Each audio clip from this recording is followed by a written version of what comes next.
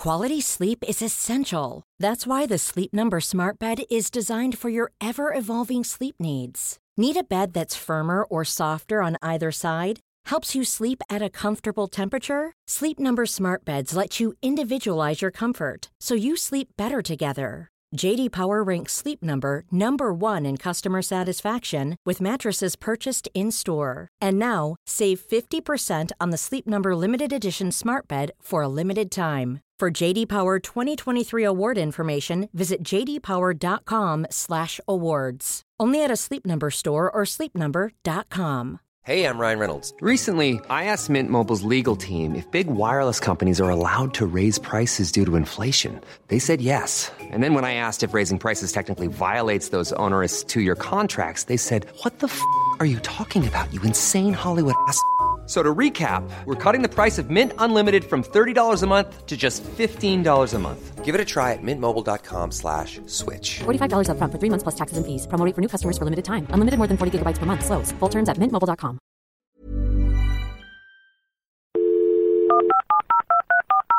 This podcast is a Royfield Brown production. Find others on iTunes. All right. Here I know. This is Dumpty Dum, sponsored by managers.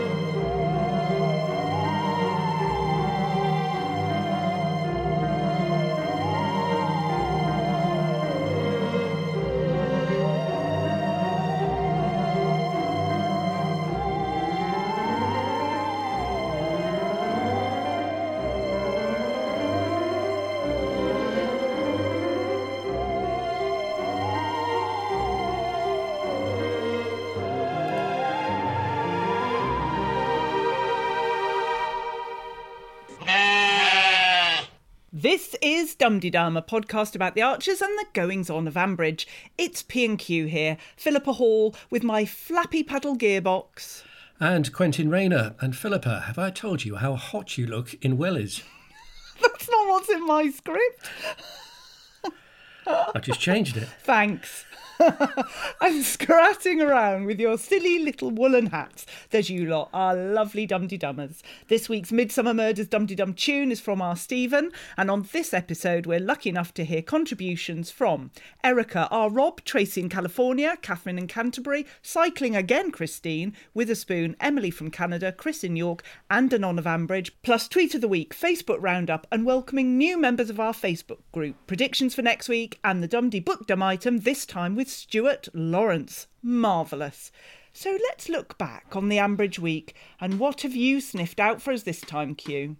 This week started with the startling revelation that Ruth has a terrible medical condition known as poo on the brain, as she explained the complexities of storing slurry to Beth.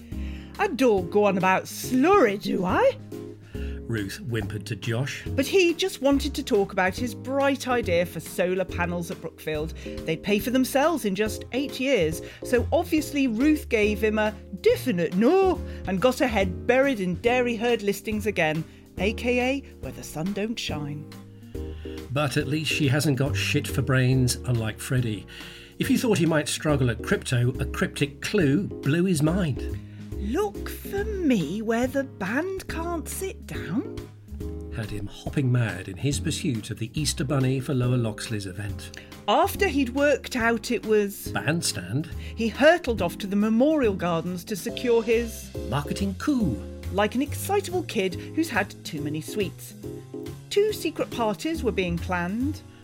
A book token was the only thing David could suggest Vince might buy for his sister's birthday, while Rory revealed the only reason he's packing Brian and Jenny off to Bath was to throw a party at home.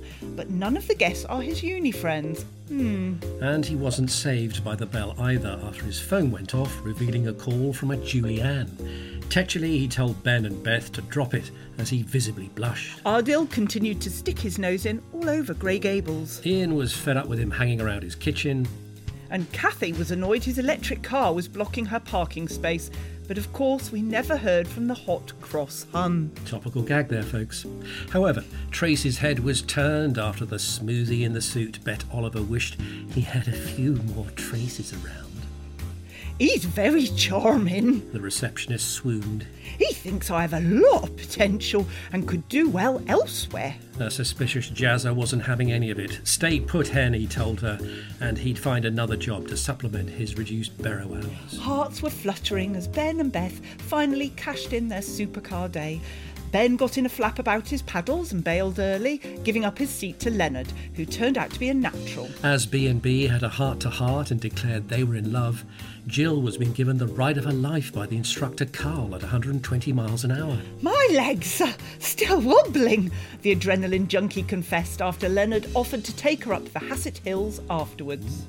Is Vince a pussycat, fox or loan shark? The self-confessed chancer had 40 grand burning in his back pocket and was desperate to lend it to David and Ruth to install the solar panels. The Brookfield Luddites resisted, but was swept away by West Midlands charm. You can take the boy out of Brub, but you can't take the Brubby out of the boy. He whimsically opened with, I like you, that's why I offered you the loan, and I respect you too much to try and pull a fast one. A final flourish. The deal was sealed with a hug and a kiss, and a compliment about Brookfield's cow-shaped bog brush.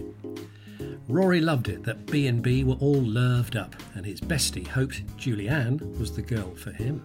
Turned out she was a sugar mummy twice his age. He'd met online at a site called Sugar Baby, where rich people pay to hook up with someone younger for companionship. Oh yeah, right. Pass the £80 bottle of wine over here, would you? Oh, so cute. How's your week been?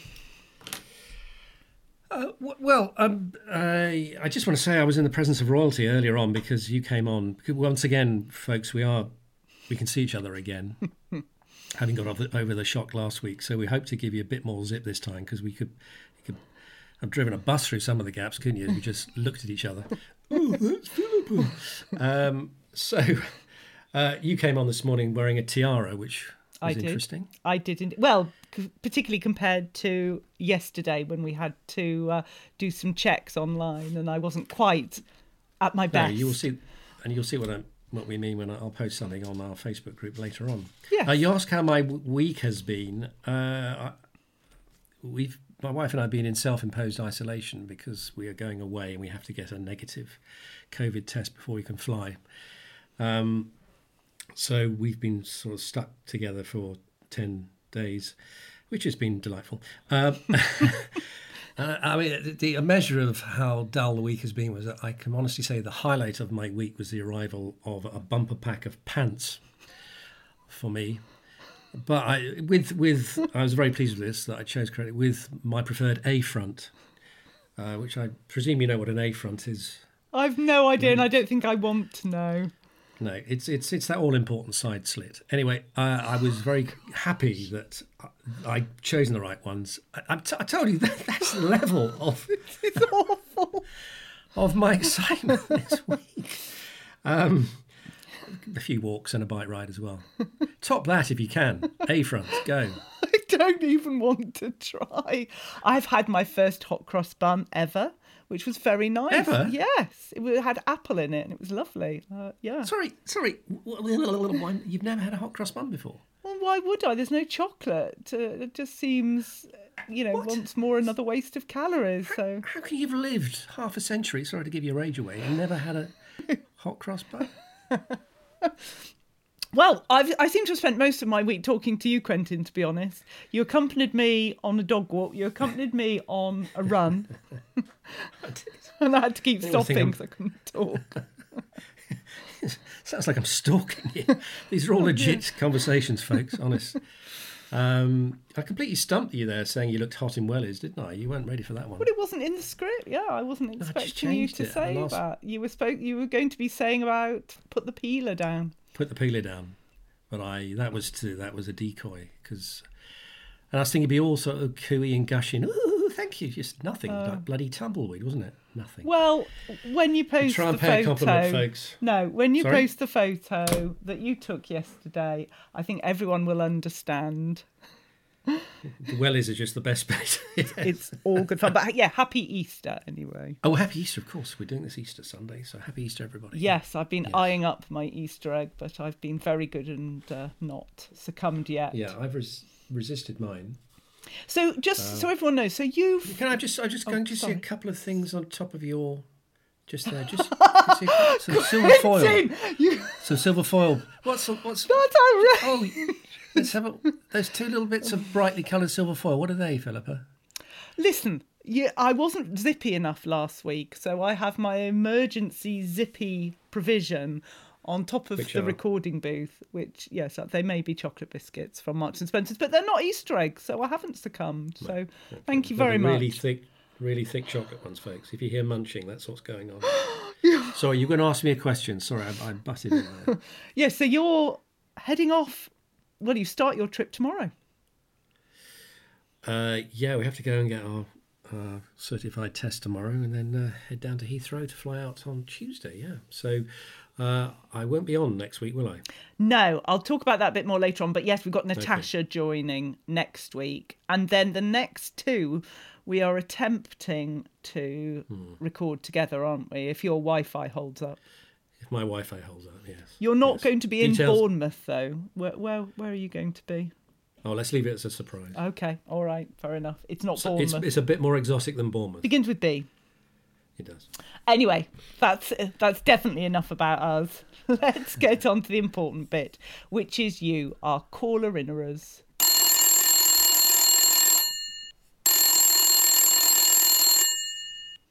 Hello, Ambridge 3962. And first of all, we have Erica, a first-time caller-innerer who thinks Lower Loxley should aim higher. Hello, Dum-de-Dummers, Quentin and Philippa. I'm a longtime Archers listener, but newly listening to this podcast. A query about Freddie.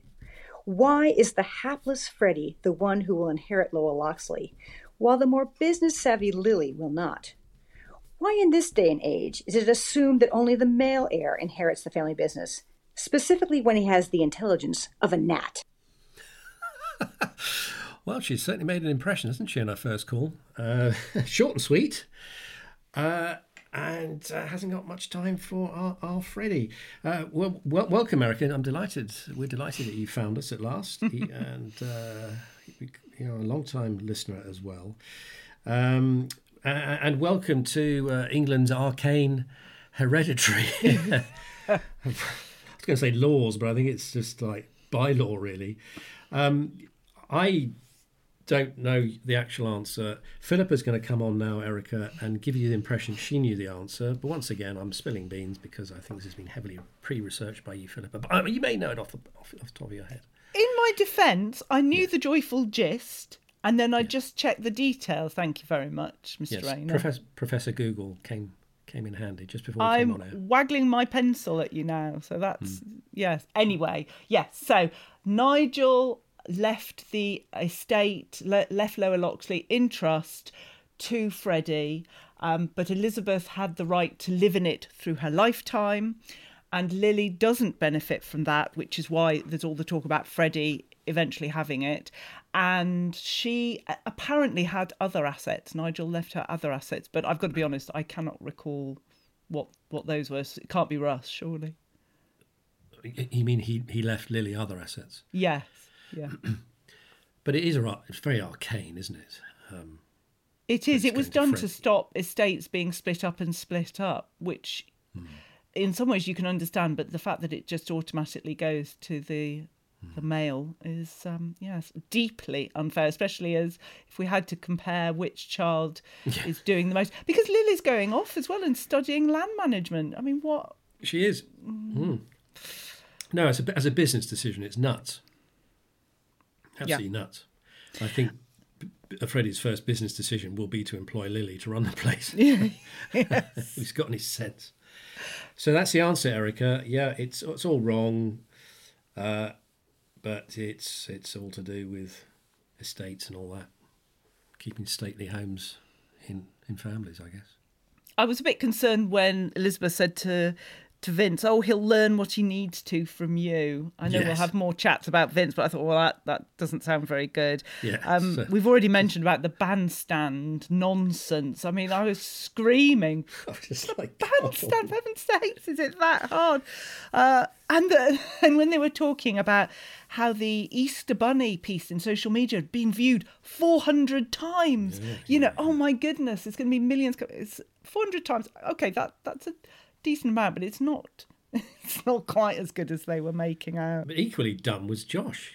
He didn't get it either. I mean, he didn't give it much thought, but he just thought, well, I don't know, and then wanted to talk about hens. But I'm very intrigued by this thing. This competition, this game he's going to run of guess the chicken. I mean, surely the thing with feathers flapping around with a beak is the chicken. It's not going to be that hard. It's the chicken with the hat on, though, isn't it? The woolly hat. Spot the chicken. Yeah, but yes, desperate. How is he going to? I just don't understand. He's going to have a toilet roll, a kettle, and a chicken with a hat on. Guess which is the chicken? It's not. It's yeah. Anyway, there we go. Live streamed as well. Live streamed hen videos.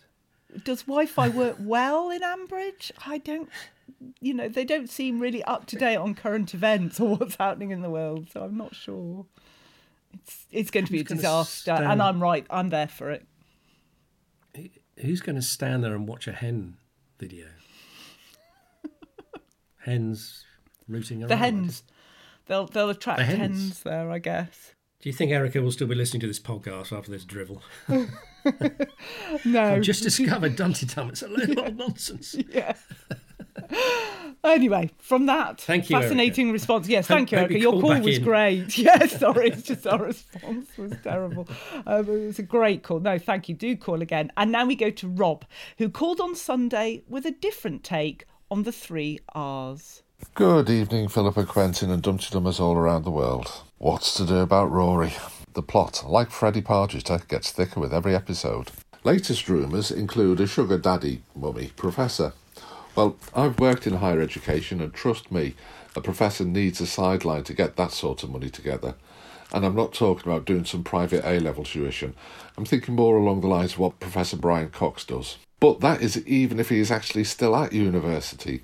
Alice has started seeing cracks in that facade, and for the bacchanalia he has planned to ensure that Brian and Jenny have to move into an even smaller house, he's invited his old schoolmates but none of his uni chums. I think that the party will also be the big reveal for whatever Rory is up to, what he's doing to make his money, how he's getting it all together. The place will be littered with leaflets and application forms. The only question is, will they be for a dodgy crypto pyramid scheme, or will they be for rollicking Rory's Rogering service? We shall see. Yes, okay.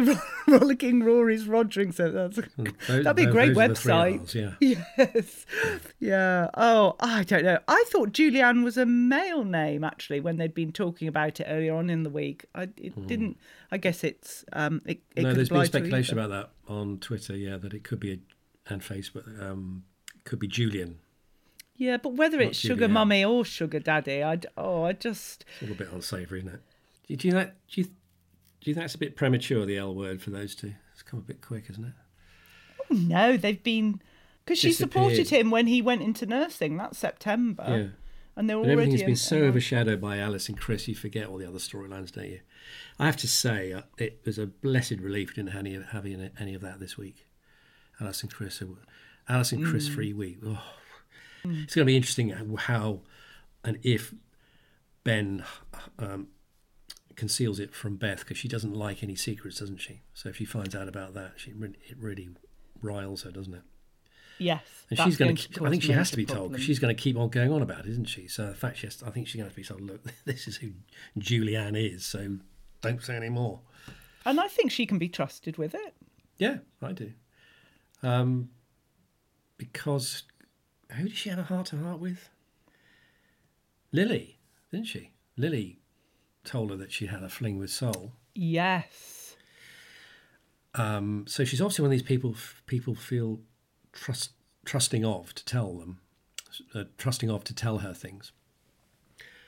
So, yeah, I think she needs to be told, otherwise she's going to niggle away at Rory, which would be no bad thing. Why is it in these situations that people, particularly in Ambridge, they tell this big secret and then they say, but you can't tell anybody? Whereas normally if you're telling somebody something that you want them to keep themselves, you would start off the conversation, look, I'm going to tell you this, but I need you to keep it. I don't understand why I'm telling you everything. Oh, but you mustn't tell a soul. You haven't got the terms and conditions in the right order. Yeah, I mean, some people you know well enough that you can trust them not to have to introduce that caveat, can't you? Yeah, but it's like telling Ben. I think you can trust Ben, but equally he does need to tell Beth, or else it's all going to kick off, and then that'll be another issue in their relationship. You know, the ups and downs. It's not all going to be plain sailing. Yeah, Rory can automatically trust Ben, but he doesn't know Beth as well, does he? So so you're right. If Ben tells Beth, God, these same initials, then he'll have to give that caveat. But I think she can be trusted to keep a secret, is what we've concluded, isn't it? Anyway, that was a great call, Rob. Thank you so much. And now we go to Tracy from California, who's in a flap about our flapjacks. All right, Tracy from California here. Okay, this is my prediction and my feedback for my color in a ring today. I think Vince is going to buy the hotel, Grey Gables, and have Josh manage it. I hope BL does decide to actually close Barrow and sell it off, and the workers buy it and turn it into a co-op and add an abattoir and make it like a crazy huge success. I know that's probably not going to happen, but I wish it would. I will also say I'm sick of Chris and Alice. And why didn't the moderator or the mediator have sense enough to say, everything went pear-shaped when Chris started talking about the primary parent, like this is 1976. And I don't understand why one of the little old ladies can't call them together and be like, have a flapjack and I'll tell you how to make a marriage last 90 years, like it's 1926. You know, people used to be married forever back then. And if Rory is so swish, why didn't he rent an Airbnb for his party? He's going to go to his elderly parents' house with their Wedgwood plates on the walls and closets full of sweater vests. I think Jennifer's one tishine is going to get broken because somebody on Adderall or Whippets or whatever kids are doing these days is going to break it. Fun fact, in the U.S., a flapjack is a pancake. So all this time, I've been thinking everyone was walking around town eating pancakes with their hands. I was like, that is really inefficient and very strange.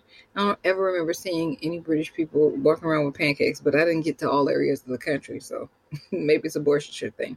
I think we would call your flapjack a granola bar, I think. Anyway, happy Dumpty Ding, and I'll look forward to hearing this week's show. Ta-ta! She's not pulling our leg, is she, Tracy from California? Well, first of all, Tracy, great to hear from you again. I thought she'd disappeared. So fantastic to hear you calling, Tracy. Taking the mick out of us Brits. Ta-ta. We are funny, aren't we, when we're parodied. Well, I mean, it's just a gift for you, Philippa. It's all about food. So let's start on the really important thing here. She says a flapjack in the States is really a granola bar. Okay, I would say... Shall we excommunicate her now? Well, in a way, it is similar to it, but you need to add approximately 3 litres of golden syrup to a granola bar to reach the consistency of a flapjack. If you put a flapjack in a paper bag and it's not covered in grease and syrup when you take it out, it's not a flapjack in my book. So, yeah, that would be mine. But speaking about food as well, can we just discuss cheese, grated cheese in a cheese and pickles? No, I'm sorry, this is crucial stuff. What person would prefer to get grated cheese? First of all, you got to clean the grater, which is a right faff. And then when you eat it, it's spilling everywhere. You don't get as much. It's not who prefers grated cheese. Is there anybody? Only people, if you're on a budget, you do, because you grate it so that it lasts longer. And maybe that's a reflection of where they are. But no, grated cheese and a cheese and pickle sandwich. No, I'm sorry. No, not here. Not now. Not today. Finished? Yeah. Yes. Okay, you've got that off your chest. I'm a mixed fan. I think it's if you've got grated cheese in a sandwich, it goes everywhere, doesn't it? Which is really annoying. Yeah. But I like grated cheese on pasta. I like grated... Yes, but we're talking about in a sandwich here. I'm just no. defending grated cheese. Specifically sandwich. Grated cheese on top of soup. I'm all for that. In a sandwich, if it's in there, it's in there. I'm more irritated by the fact it spills out. But if I make a sandwich yes. with cheese, I will have slices of cheese rather than grated. Thank you. Purely for convenience. I should point out, really, what is really irking Philippa is the fact that we put out a poll on Facebook for the prospective title for this podcast, and you might have guessed the grated cheese suggestion came straight from the mouth of Philippa. And the other three were yours. The other two were mine. And she was pumped up by her overwhelming victory in the last poll, which you did thrash me. Glad to know that my flappy paddles stuffed your grated cheese this week. I think you picked up a paltry 10 votes for grated cheese. Flappy paddles came in with 57 on our last look, so it's going to be called Flappy Paddles. But I think that's what's really grating you, is the fact that you lost. And I am disappointed in the people of Dum Dum. I really am. Come on, grated cheese would be a much better title than Flappy Paddles. I even voted for it myself when I saw the numbers were so actually, bad. It's 9 votes. All right, come on. It's 9 votes because one of them is yours. You just thought you think I'll throw in a food reference and the Dumpty Dummers will just follow me. But no, they're more discerning than that. You put a flappy in a title, guaranteed winner. Anyway, so it's 1-1 on the title polls, and we're sort of agreed on grated cheese. Happy? Yes. Happy? So there we go. Yes, very happy. She did mention a lot of other things apart from the flapjacks. She thinks Vincent's going to buy Grey Gables. Well, isn't that what Ardle is all about? Presumably he's going to buy the place. I mean, who is this bloody Ardle anyway? It drives me nuts. Can't stand it. He makes me think he's a restaurateur who isn't, if he buys it, he's not buying it for a hotel. He's buying it for the restaurant. And, oh gosh, look, it's got 30 rooms in addition. I mean, apart from the fact he's a patronising, smarmy tit, what really annoys me about Ardle is the fact that he's meant to be Oliver's special guest, right? Very big deal. And a week on, we still haven't had a single scene between Ardle and Oliver, which dramatically is just a nonsense, isn't it? I think Ardle's quite a nice chap. I don't understand why Freddie's taken Everybody against has. him. He's so patronising. He's so patronising to Tracy, isn't he? I can't stand the way he talks to her. I think he's just encouraging her. It was just the way he did say, "Thank you so much. You made me the drink the other day." No, God, he makes my skin creep the way he talks to people. Oh, you carried my bags. Let me think. Oh yes, you're Freddie, aren't you? But he's being nice. Oliver needs more Traces around him. But he's just so patronising the way he says it. Oh God, no. Seriously, have a chocolate biscuit. I think you've lost the plot. You like Ardle? I've got no problem with. Yeah, I think he's fine with his electric car and his AirPods and watch that needs charging and. I don't understand why Jazza and Freddie have both taken again. Well, the fact that Jazza should speak volumes. He's a fine judge of character, Jazza. And could you get? I need some more sockets. Could you get me an extension lead? Yes. Where would you like me to plug in your devices? Says Tracy, all fawny. But I did think when she was tidying up. Oh, I'm just tidying up. It's what I like to do. I was expecting her to say, hang on, what's this piece of paper? Either I'm going to take over Grey Gables or I am Oliver's long-lost child or, some revelation. I thought you were called Ardle. I didn't know you were called Julian. That's my theory as well. Oh. Great, I can see your reaction. It's going through various permutations of startlement. Yeah. She's pulling a face, folks. Looking at the ceiling. doesn't strike me as the top, but I like it. It's a good idea. Anyway, Tracy, a great call. Thank you ever so much. And now we go to Catherine in Canterbury, a first-time caller in her, on why certain old habits drive her round the bend. Hi, I'm Catherine in Canterbury. So I wanted to comment on Jill and Leonard's speedy spins around the racetrack. It was such a happy, feel-good, life-affirming scene, and it really made me smile. I had an image of Jill in a crash helmet, gripping tight with white knuckles and asking to go round one more time, and sharing her sort of excitement with Leonard.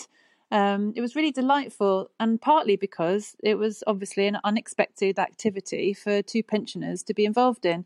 And so that made me reflect on how we are really preconditioned not to associate elderly characters with positively taking on challenges just for the thrill of it. I wonder if some listeners felt the episode was a bit cringy because it was too obviously trying to be anti-ageist and virtual signalling, but I disagree, and I wanted to congratulate the scriptwriters for choosing to positively depict Jill, who is obviously a great-grandmother, in such a non-stereotypical way. I run a housing charity for elderly people, so I'm really aware of how perceptions are slowly beginning to change, but it is a slow shift away from ageist attitudes and age discrimination, and it always needs challenging.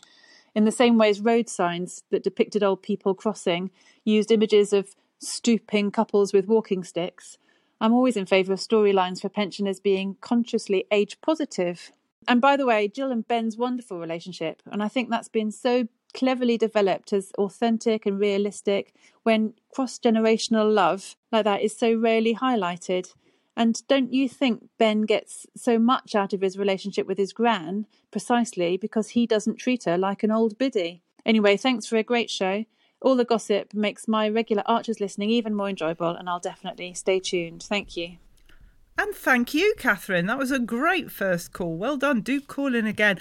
Yeah, it's interesting how age is perceived in Ambridge. I do think it's dealt with differently in Ambridge than we see in other places, because as far as I'm aware, Christine is the only one at the moment who is in... Well, she's sort of in an apartment by the care home. She's not actually in the home itself, is she? Everyone else just keeps going until they don't. We've had the dementia story, but that was some years ago. Until they keel over in the bull. Yeah. Yes. And the longevity is phenomenal in Ambridge. I mean, in terms of the actors alone.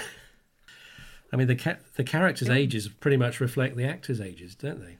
Yes, exactly. They do carry on usually until they're not around anymore. And so it does give lots more opportunities for exploring their characters and the relationships. I think Catherine's right. The relationship between Ben and Jill is lovely. I just didn't understand why Leonard was already filling forms in and attending a safety demonstration when he was just going along to watch. That's not an age thing. That's just what are you doing? You're not even allowed through that door.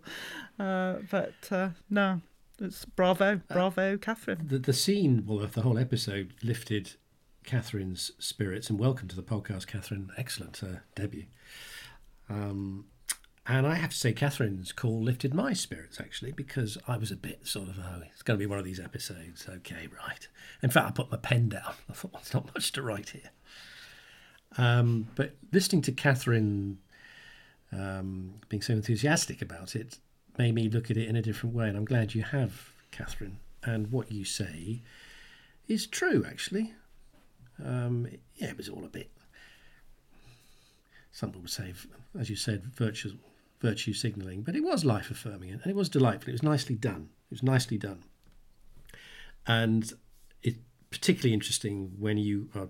and I like calls like this when we have somebody coming at it with expertise, and you run a housing charity for the elderly, as you said, and you say, we need more of this.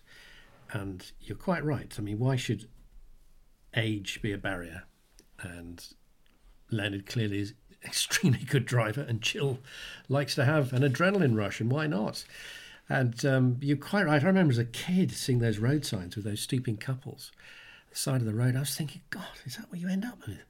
Is that how you end up when you're old? They used to really depress me, that triangle sign. And these days it should be a sign of elderly couple doing the Zumba or something, shouldn't they? But that is endemic. Yes, you have to sort of throw away those old stereotypes. And I'm a great believer that if you are young at heart, then you stay younger for longer, I'm sure. And why shouldn't they enjoy themselves? And Jill was giddy with excitement, wasn't it? It was rather sweet. And also, it wasn't Chris and Alice. I would have taken anything to have a break from that. So if it had to be a supercar day, so be it. But and that point you made, that Ben doesn't treat Jill as an old biddy. He enjoys her friendship and her wisdom and her nurturing is nice as well. And you're quite right.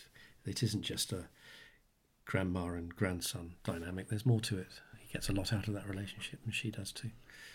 And she picked up very early on that he was nervous. So, yeah. Thank you, Catherine, because it made me look at that differently.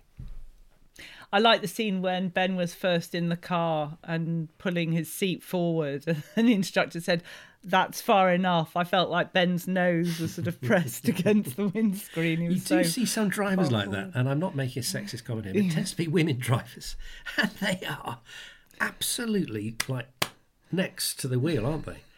There's no get.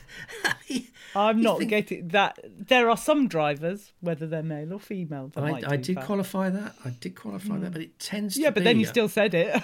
I did, because it's true. I look at these drivers and I'm thinking, how could you be so close to the wheel? If the airbag goes off, you got no hope.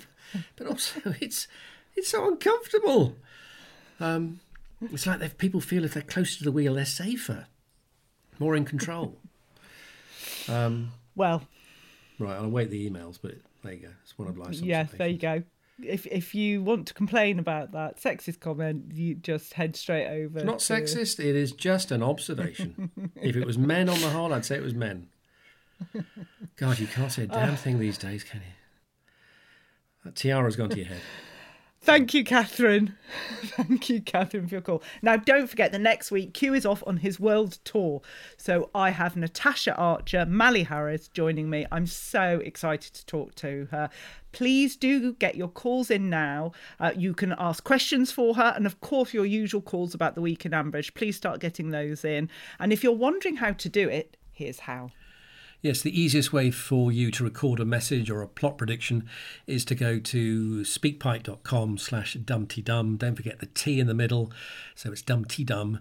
And you'll also find a link in the show notes. Have a look at our pinned tweet as well on the Dumpty Dum Twitter account. You'll find all the details of how to leave us a message there. We do need your calls in by 12 noon on a Saturday. Yes, it's Saturday for the moment. For the next few weeks, it will be lunchtime on Saturday for the deadline. So put that in your diaries, please. And please keep them to a maximum of 2 minutes. And bear in mind, you need to be at least 18 to take part. And back to our calls. Peddling our way next is Christine, and she's not convinced by Vince. Hello, Philippa, Quentin and all fellow Dum-de-Dummers. This is not so much formally cycling, Christine here, as I've just been out for a beautiful bike ride around Worcester in lovely sunny England.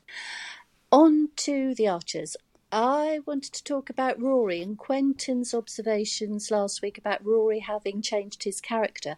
And I think that's entirely plausible.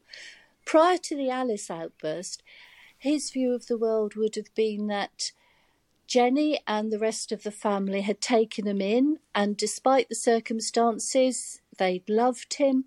He'd grown up to feel that they loved him, and so fundamentally he would have felt that at heart people were generous and kind and loving. And with her outburst, in one fell swoop, Alice has destroyed all that, because he now doubts whether people are kind and generous at heart or whether they're just pretending to be.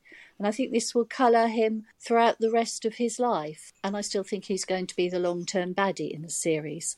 One other thing I'd like to say is I think him having a sugar mummy is feels a very lazy storyline to me. And what on earth is all this with Vince offering to lend David money at cheap rates? It just seems ridiculous and doesn't ring true at all to the Vince that we were presented with in the early days. I just don't buy it. And if he's undergone that much of a personality change, I just don't believe it. Anyway, hope you're all having a lovely time. Bye. And bye to you, Christine. I'm glad you are back on your bike, cycling around lovely Worcester. Sounds super. Right, okay. Lots in Christine's call.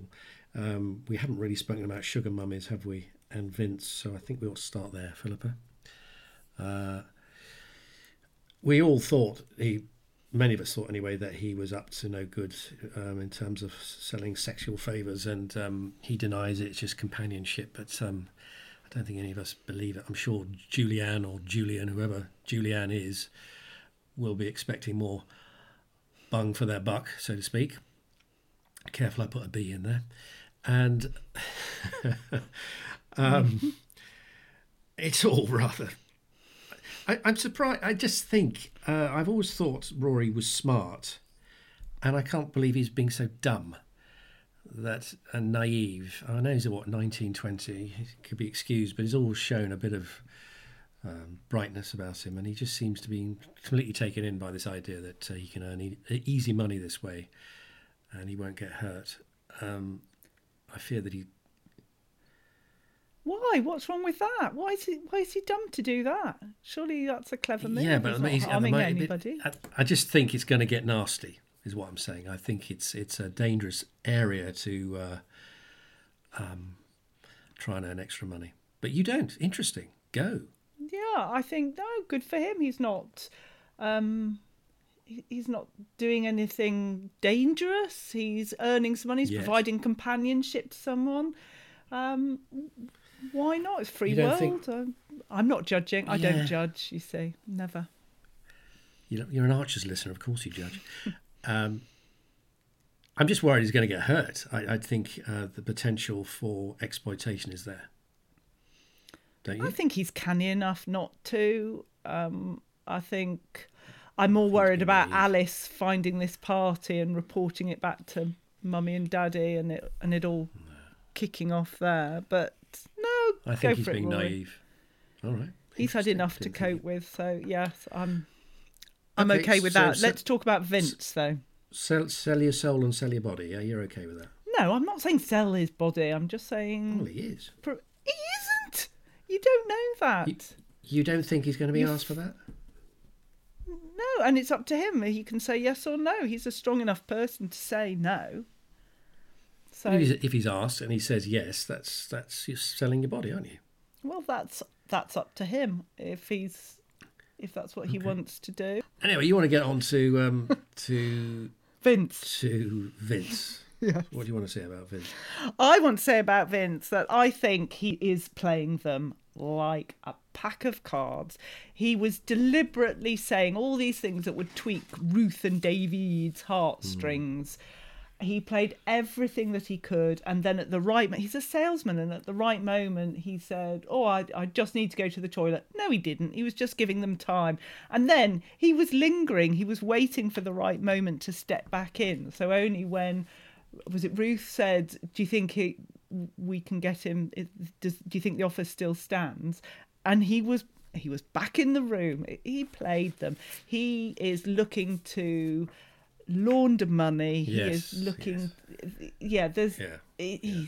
That was my thought. He's dodgy, and I love it. I love it. He needs to shift this 40 grand, doesn't he? Yes, exactly. Yeah, I thought money laundering as well. I did. Yeah. He says, he said, I don't want you thinking I've got some secret plan. Oh yeah. We do. We do. We want it. And then slightly confused me when he said, I didn't know you from Adam. Oh, God, don't bring him into it as well. So, yeah, no, he did. He played this, I know what I'm like, I know how I come across, a bit of a chancer, but, you've got something really real here, and I want to invest in something that means something, blah, blah, blah. So, yeah, because he pressed all the buttons. If you remember that scene when he went out for a meal with Beth and Ben, he could clearly see how much Ben meant to Beth, and yet he still played this awful card about how he was having an allergic reaction and how an ambulance had to be called. He's not soft, I don't think. No, but I think he genuinely likes Ben and thinks he's good for Beth, because he described the other guy as a plonker, didn't he? Yeah. But, yes, but he pushed it too far, so he's not loyal. In his defence, can I bring in Bernadette Cagnoni off our Facebook group? She came up with an interesting theory. She says, am I so naive? I took it at face value. I'd like to think it's genuine, the offer of the loan. Front Row on Radio 4, straight after The Archers, had a feature highlighting belligerent generosity. It seemed a very poignant juxtaposition to which Audrey Brown replied, belligerent generosity. Never heard the phrase before, but I know exactly what it means because I know people who do this. Interesting. Belligerent generosity. In other words, you must accept my gift. You must have it. I want to help you. And I've come across people like that, but that's normally when they've gone through some maybe tragedy when they were a child, something like that turns them into an extreme people pleaser. And Vince doesn't strike me as that. But he wants to be liked, I think, by the Archers, by Elizabeth's family. Just one other reference to Rory and Julianne. On Twitter, Les Archers at Leslie2 said, oh dear, is Julianne the same age Siobhan would have been? What would Freud say? Well, speaking of that, we need to say thank you, Christine, for your fabulous call. Lovely to hear that you're cycling again. And we need to head immediately to Witherspoon with a sugar-coated call on the mother of all issues. Hey baby, I hear the blues are calling, tossed salads and scrambled eggs. Mercy. Greetings, Philippa Quinton and all Dumpty Dummers around the world. It's Witherspoon and Angus Haggis here. Happy Easter and Passover weekend to everyone. By the time you're listening to this, the Easter Bunny will have been unmasked and will know their identity. I really have no strong feeling about who it is, but I'm hoping it's Joy. It would be a fun welcome back to the storyline for her. Though I don't understand why Freddie thinks the success of the egg rolling event depends on the appearance of the mystery rabbit. It doesn't say much for his planning skills. Speaking of unmasking, to no Dumpty Dummer's surprise, we learned that Rory has been earning some free perks on the side. At least it seems that he has remained in university. Now, some people, I believe including our hosts, may have been surprised that Rory's older friend was a woman. I, for one, was not. First, I do think his relationship with her is non-sexual. Second, I think Rory's sexual appetite is more strongly oriented to men. There's a long history of gay men being the escort, with a small e, of rich older women. Most importantly, we all know Rory's developmental history of losing his mother at a very young age. Julianne, being 20 years older than Rory, is serving as a replacement maternal figure for Siobhan. I think I know what you're now asking. What about Jenny, darling? I know Rory is close with Jennifer, but I never got the feeling that she was a maternal figure to him, more of a close friend or aunt. So all this leaves lots of room for Rory to have a boyfriend as well. I know I suggested on Facebook that Adil Shah, a.k.a. Dial Hash, was Rory's drug-dealing boyfriend, but I was just joking. I do think some cool uni student has caught or will catch Rory's eye. Talk to you soon. Yes, Witherspoon, absolutely agree with all of this. And so interesting to have your perspective on it. I don't know. I agree with you. I think Rory isn't doing anything untoward with Julianne, and as I said earlier, good for him. I'm not judging him for once in my life. I'm not going to judge who is the Easter Bunny. Actually, I'm now wondering, is it Ardil? Because he was brought in when everything was going so badly at Grey Gables. So is this an initiative to get everybody there on the last day? But can nobody type the name Ardil Shah into Google to find out what this person is? Well, I don't understand why they're not doing that. Well, it's that dodgy Wi-Fi again, isn't it, around Ambridge? Are we going to get the hen videos? I take Witherspoon's point that is a very common sight, isn't it? Older women being escorted by younger gay men. You know, it's been going on for years and years. We haven't established who Julianne is yet, male or female. So if it's a man, then I'd like to hear what Witherspoon would say about that as well. Be interesting. Although he thinks there's scope for him to meet somebody cool at university, a boyfriend, so he'll be sort of sorted on both sides of that argument. But yes, I mean, what does Witherspoon know about psychology anyway, Philippa? Quite a lot. Yes, he does. So he's probably right. He's probably, damn it. Yeah. He mentioned he seems convinced that Rory is at university. I have my doubts. Not one university guest has been invited to this secret party. That was a bit odd. I think he's at university. He mentioned about the professor who brings in the cream cakes. I just think... Yeah, but when he was pressed by Alice... When he was pressed by Alice the other week, he was very shifty. And I think he's there nominally. I don't think he's there much of the time, myself. I love that anagram, dial hash. that would have been great if that was the case. So yeah, and the point about if it is Julianne providing a maternal influence, which dovetails beautifully in with Les Archer's tweet, doesn't it? We have a Freudian couch for you here, folks. That's what we have. But thank goodness for all that. We've got Witherspoon with all the information there. That was just what we needed. Thank you, Witherspoon. And next, it's Night Owl Emily and what's been grating with her in Ambridge. Hello, P&Q, and all my fellow subjects in the kingdom of Dum-Tee-Dum. It's Emily from Canada calling. It's just nearly 1 a.m. in Vancouver, which makes it nearly 8 a.m. in the UK. I am sporting my usual middle-of-the-night gravelly voice for your entertainment. I've just been enjoying the view of the nearly full moon and thinking about how we all see that same moon, and it just makes our community feel like we're in a world that's a little bit smaller.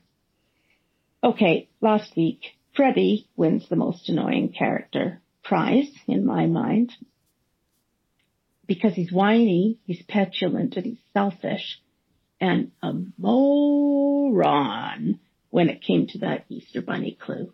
Drove myself and many people bonkers, how slow he was to get the answer, and I don't know, it was just super irritating. Then there's the question of Vince's loan and whether or not it's safe. What if he and Elizabeth break up? Will he go back to being cutthroat Vince? Rory and this sugar baby thing, something not right with that. I can't think of any reason why Ben would have to keep it so secret. And will that lead to him lying to Beth again? Then there's the great grated cheese Dum-Tee-Dum debate. After Tracy said she likes grated cheese on her cheese and pickle sarnies, lots of people had something to say about grated cheese on sandwiches, and it was quite an entertaining debate.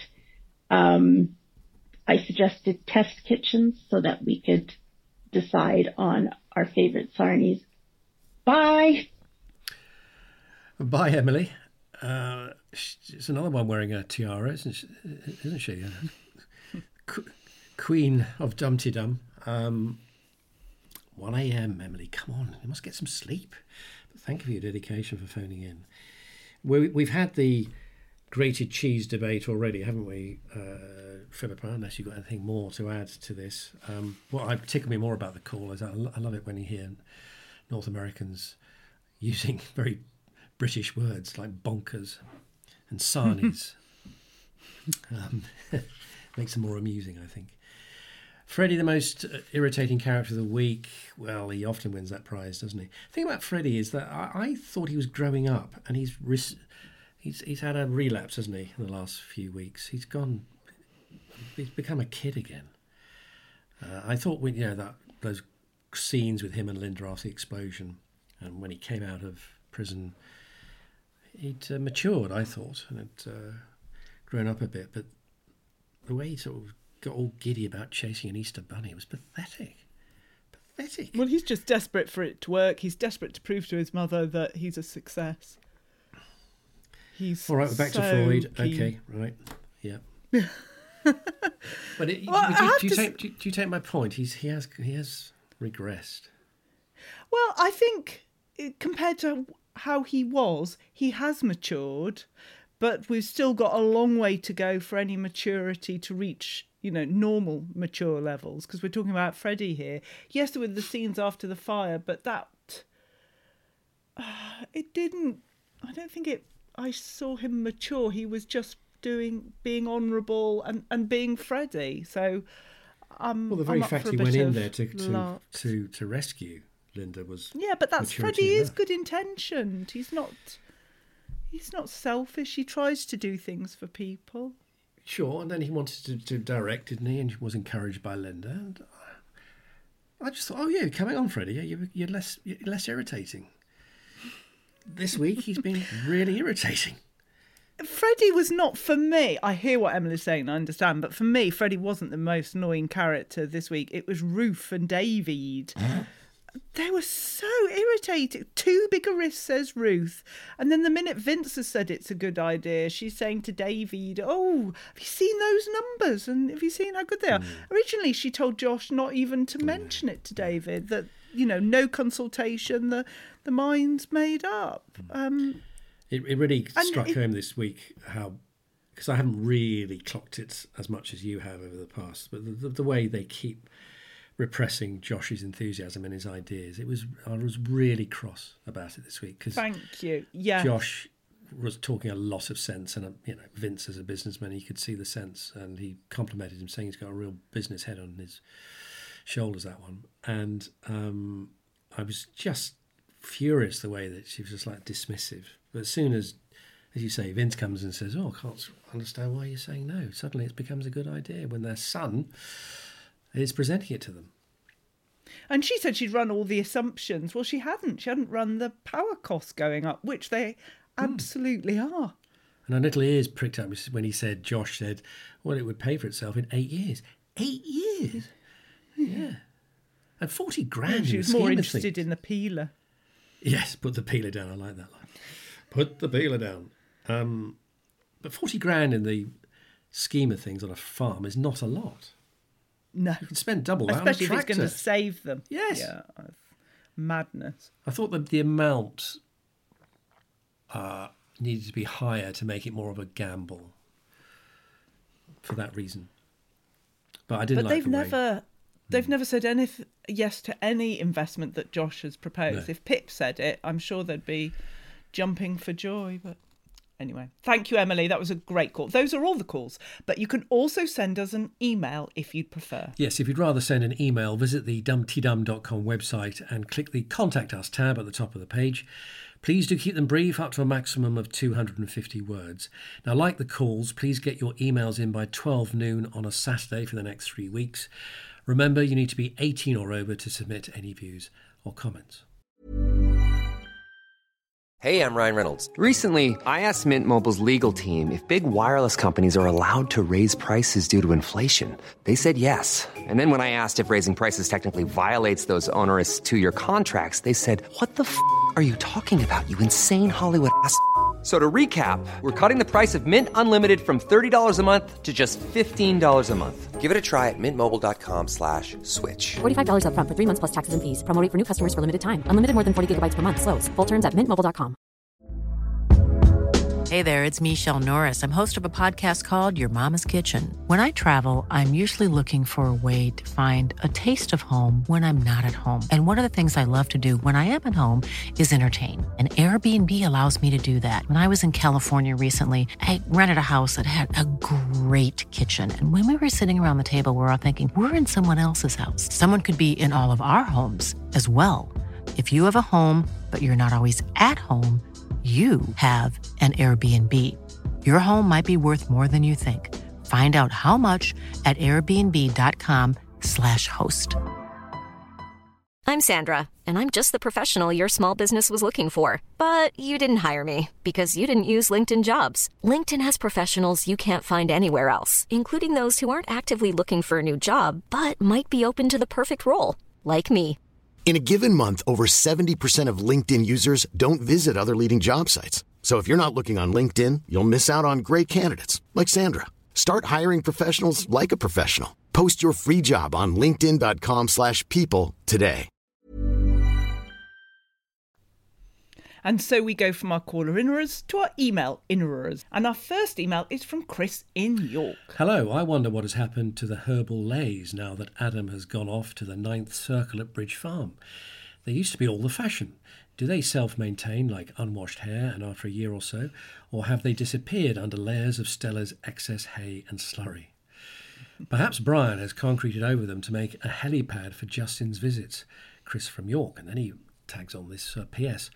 I too wish the solicitors in Borsetshire were more dynamic and said, "God damn it," a lot like their American cousins on TV. Instead, I bet they lurk in their offices drinking tea and eating chocolate hobnobs, except in Lent when they have given up chocolate, and hiding from their clients whilst texting podcasts and thinking about their allotment, which needs some attention. Pure guesswork, of course. Chris from York. Is it guesswork, Chris? I'd never guess, would you? Yeah, it's great. That's brilliant. Well, he's picking up on your suits desire, aren't you? We've got Roshi, and we want suits. Yes, exactly. I love that. That made me chuckle a lot. Yes, we haven't heard about the herbal lays at all, have we? I presume that they were not sustainable, and that Stella has removed them. It means no lays, no Adam, so there's always a benefit, isn't there? So, although he's been very cheerful, hasn't he? He's been ever since he's done honest work at Bridge Farm. He's been a changed man. Well, who knows? We haven't heard from him for a while. It might not last long. But Chris from York, that was great. That made me laugh a lot. And now, yes, prepare yourself, Quentin. Our second email is from Anon of Ambridge. I'd never have guessed. Never. Dear Uncle Quentin and Auntie Philippa, I was having a lovely quiet time relaxing by the bandstand, and suddenly there were millions of people shouting and a 6-foot rabbit bouncing around. Sometimes I just want peace, but if the bandstand isn't the right place, where is? Thank you, Anon of Ambridge. Well, Anon, I'm sorry that you're needing a bit of peace and quiet, because last time you were needing some companionship, so I dread to think what's happened that you now need to be on your own. It sounds like Lower Loxley is quite quiet at the moment, or it's bound to be, because Freddie's plan isn't going to work. It's going to be a disaster. Nobody's going to turn up. So that might be the quietest place to go to at Easter, and you might have a chance of guessing the chicken. You resold that, didn't you? Guess the chicken. Yes, dear Anon of Ambridge. First of all, I'm a bit fed up, actually, Philippa. I went to great lengths last week, didn't I, to give Anon of Ambridge what I thought was an incredibly witty response to his cricket query about catching practice with an egg. Not even a sort of, well, thanks for that in-depth witty riposte, Quentin. But anyway, I'll let that one go. Where should you go for somewhere quiet in Ambridge? Well, I think you could also go to Grey Gables, because clearly that's struggling. Ian is moaning about only having 3 covers, so that seems pretty quiet. Although you might get disturbed by Ardle, who's poking his nose in everywhere. Go for a walk on the rewilding site. Be nice and quiet, wouldn't it? Rewilding. So that's my other suggestion. My third suggestion is, if you can find the cell where they've locked in all the silent characters, that's probably your best bet. Those are my options. I think it's going to be quite a loud, busy week in Ambridge, and I do have to warn you, because we've got the unveiling of the Easter Bunny, we've got Liz's secret party where she's going to get given a book token, and we've got Rory's secret party where, well, I don't know what secret gift he's going to be given, but anyway. So, yes, be careful where you go. Do you think Anon's going to get an invite to Rory's secret party? I've got to be honest, Anon, as much as I care about you, no. I don't think so. I think that's going to be next week's email, isn't it? Dear Auntie. Philippa and Uncle Quentin. Why was I left on my own? Why did I not get... Yes, but next week it's Natasha. Anon, if you feel like you need a week off... Yeah, if you feel like you need a week off, next week is the week, because Quentin's not going to be there. Natasha is not, Malia's not going to know what is going on if you start asking questions, and she may log off immediately. So, Non, you sound a bit tired and weary. Just have a rest, I beg you. She's going to say, what the hell is this podcast? Well, she's going to say that anyway, especially if she listens this week to see what... Oh, that's true. Oh dear. Anyway, thank you for your calls and emails. We love them. Do keep calling in. Now, on to Dumdy Book Dump. You are aware I host the Quick Book Reviews podcast. Well, I was interviewing Stuart Lawrence, should I say the Honourable Stuart Lawrence, about his inspirational book. Stuart is, of course, the brother of Stephen Lawrence, who was murdered 29 years ago in a racially motivated attack.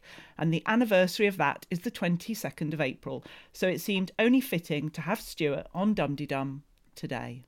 So Stuart Lawrence, whose amazing book is called Silence is Not an Option. Welcome to Dumdy Dum. Thank you very much. It's good to be here. Well, let's talk about The Archers first, and then we will talk about your book and all the significance behind it, because we've got a lot to talk about in a short amount of time.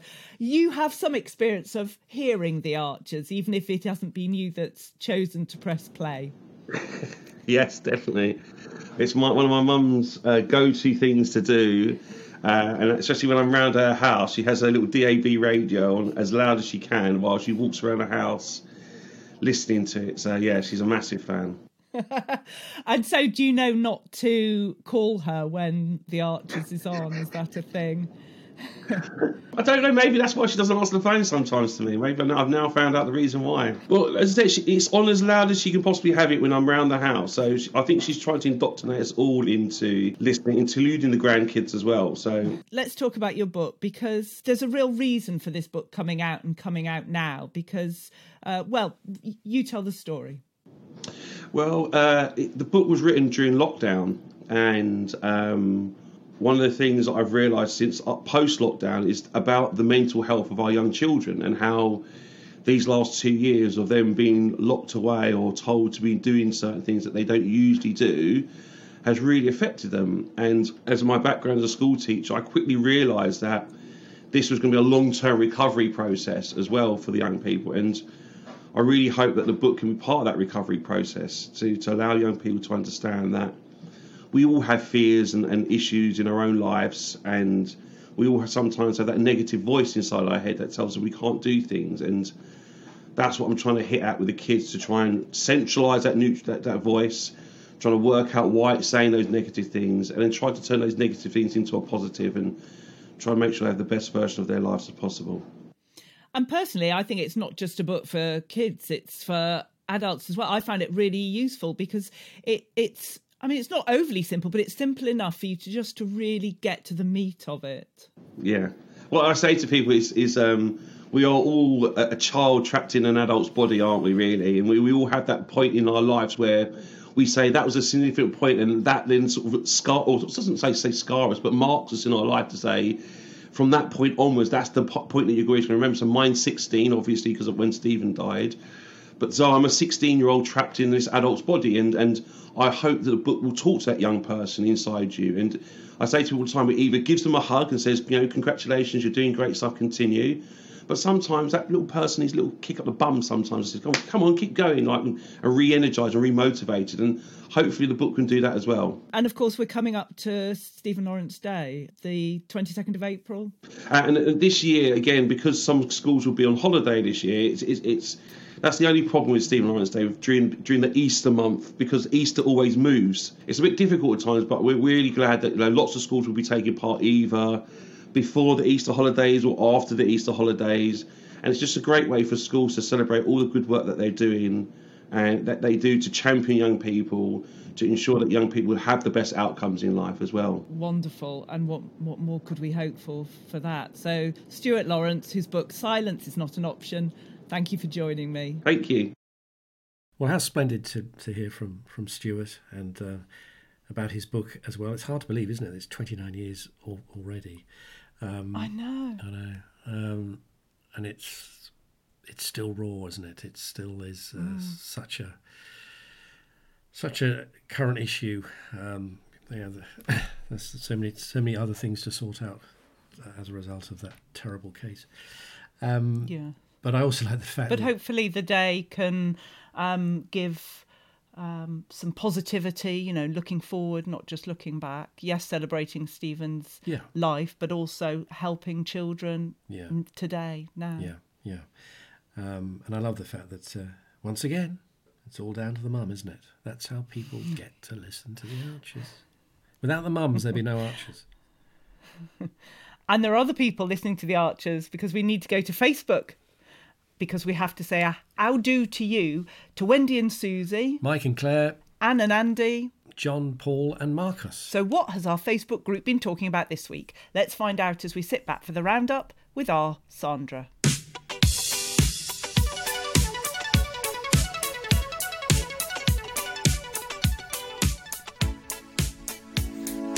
Hello, this is Sandra with a selection from the Facebook group for the week beginning Sunday the 10th of April. Apologies if I sound a bit odd sometimes, but I have a throaty hangover from the virus.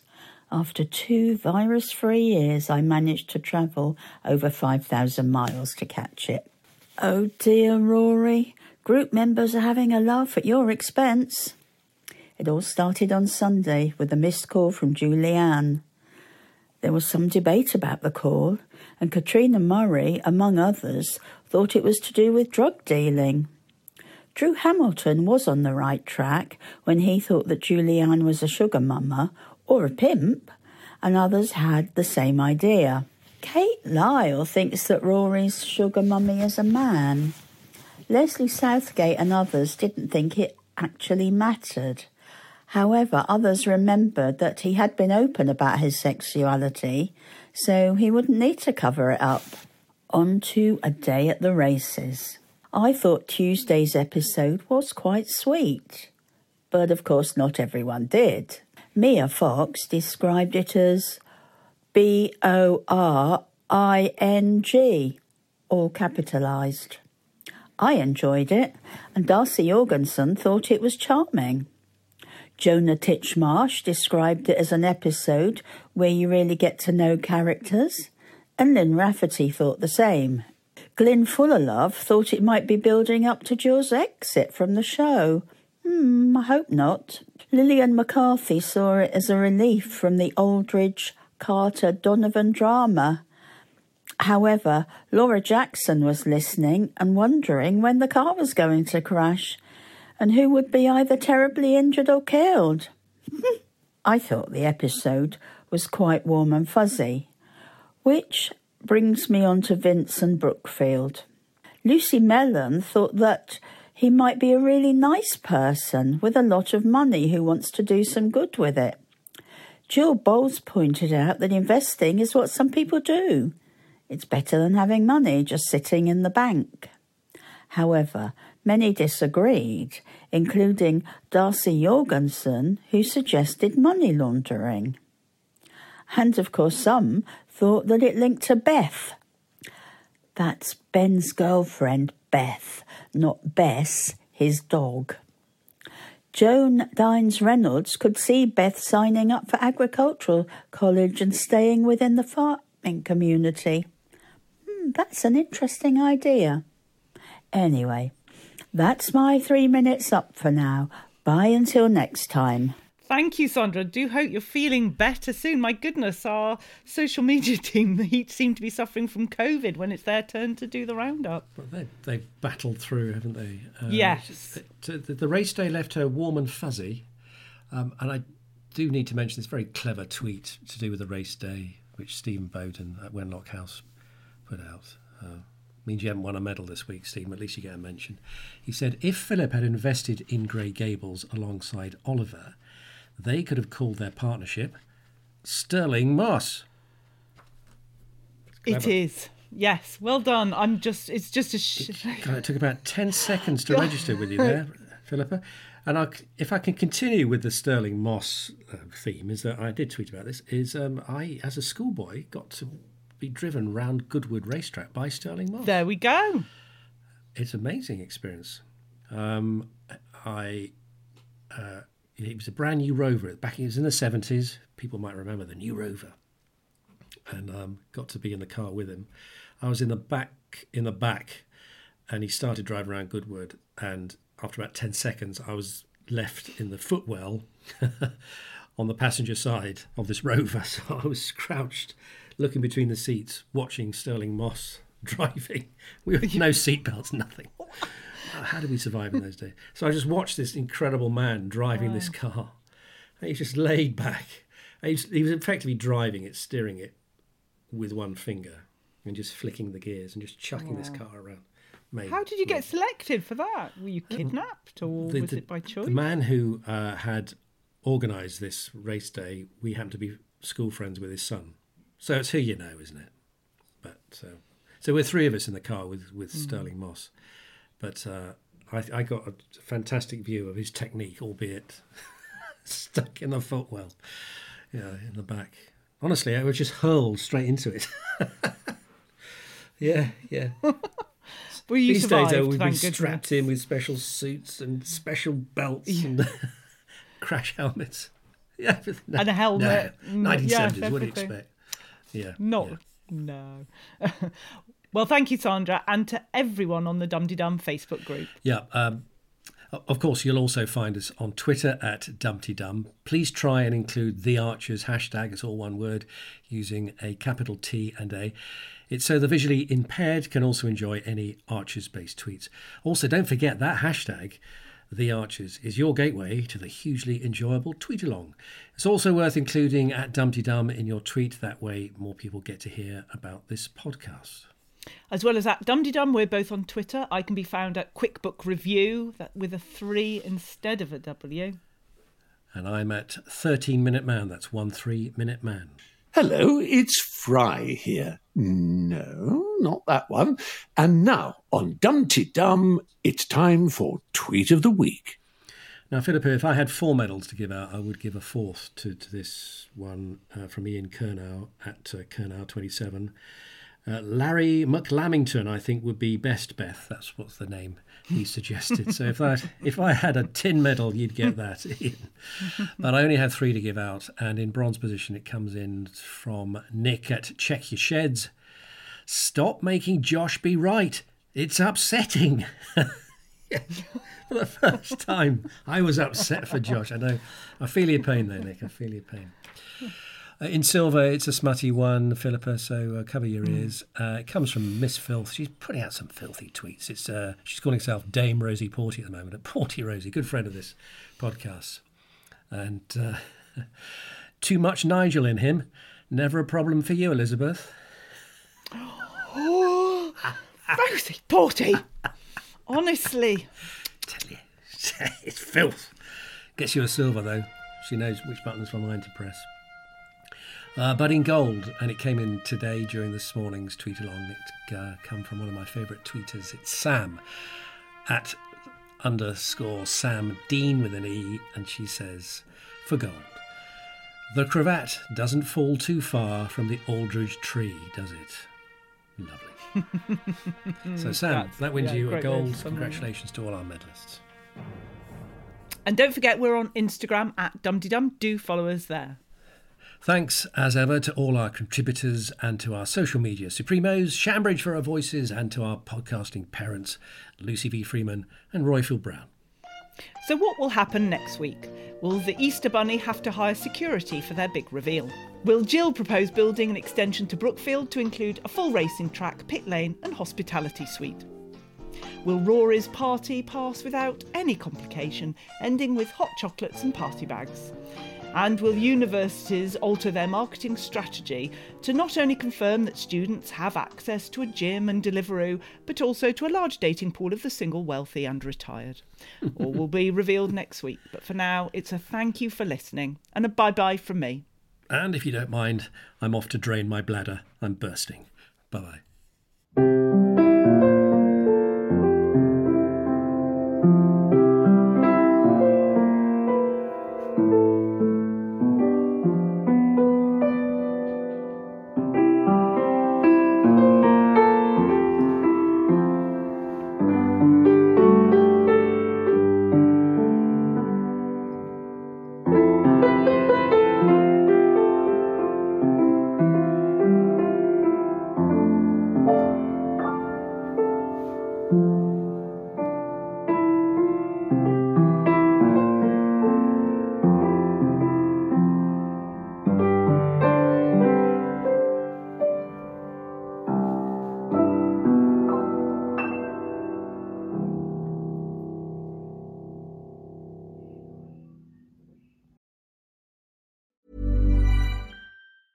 Even when we're on a budget, we still deserve nice things.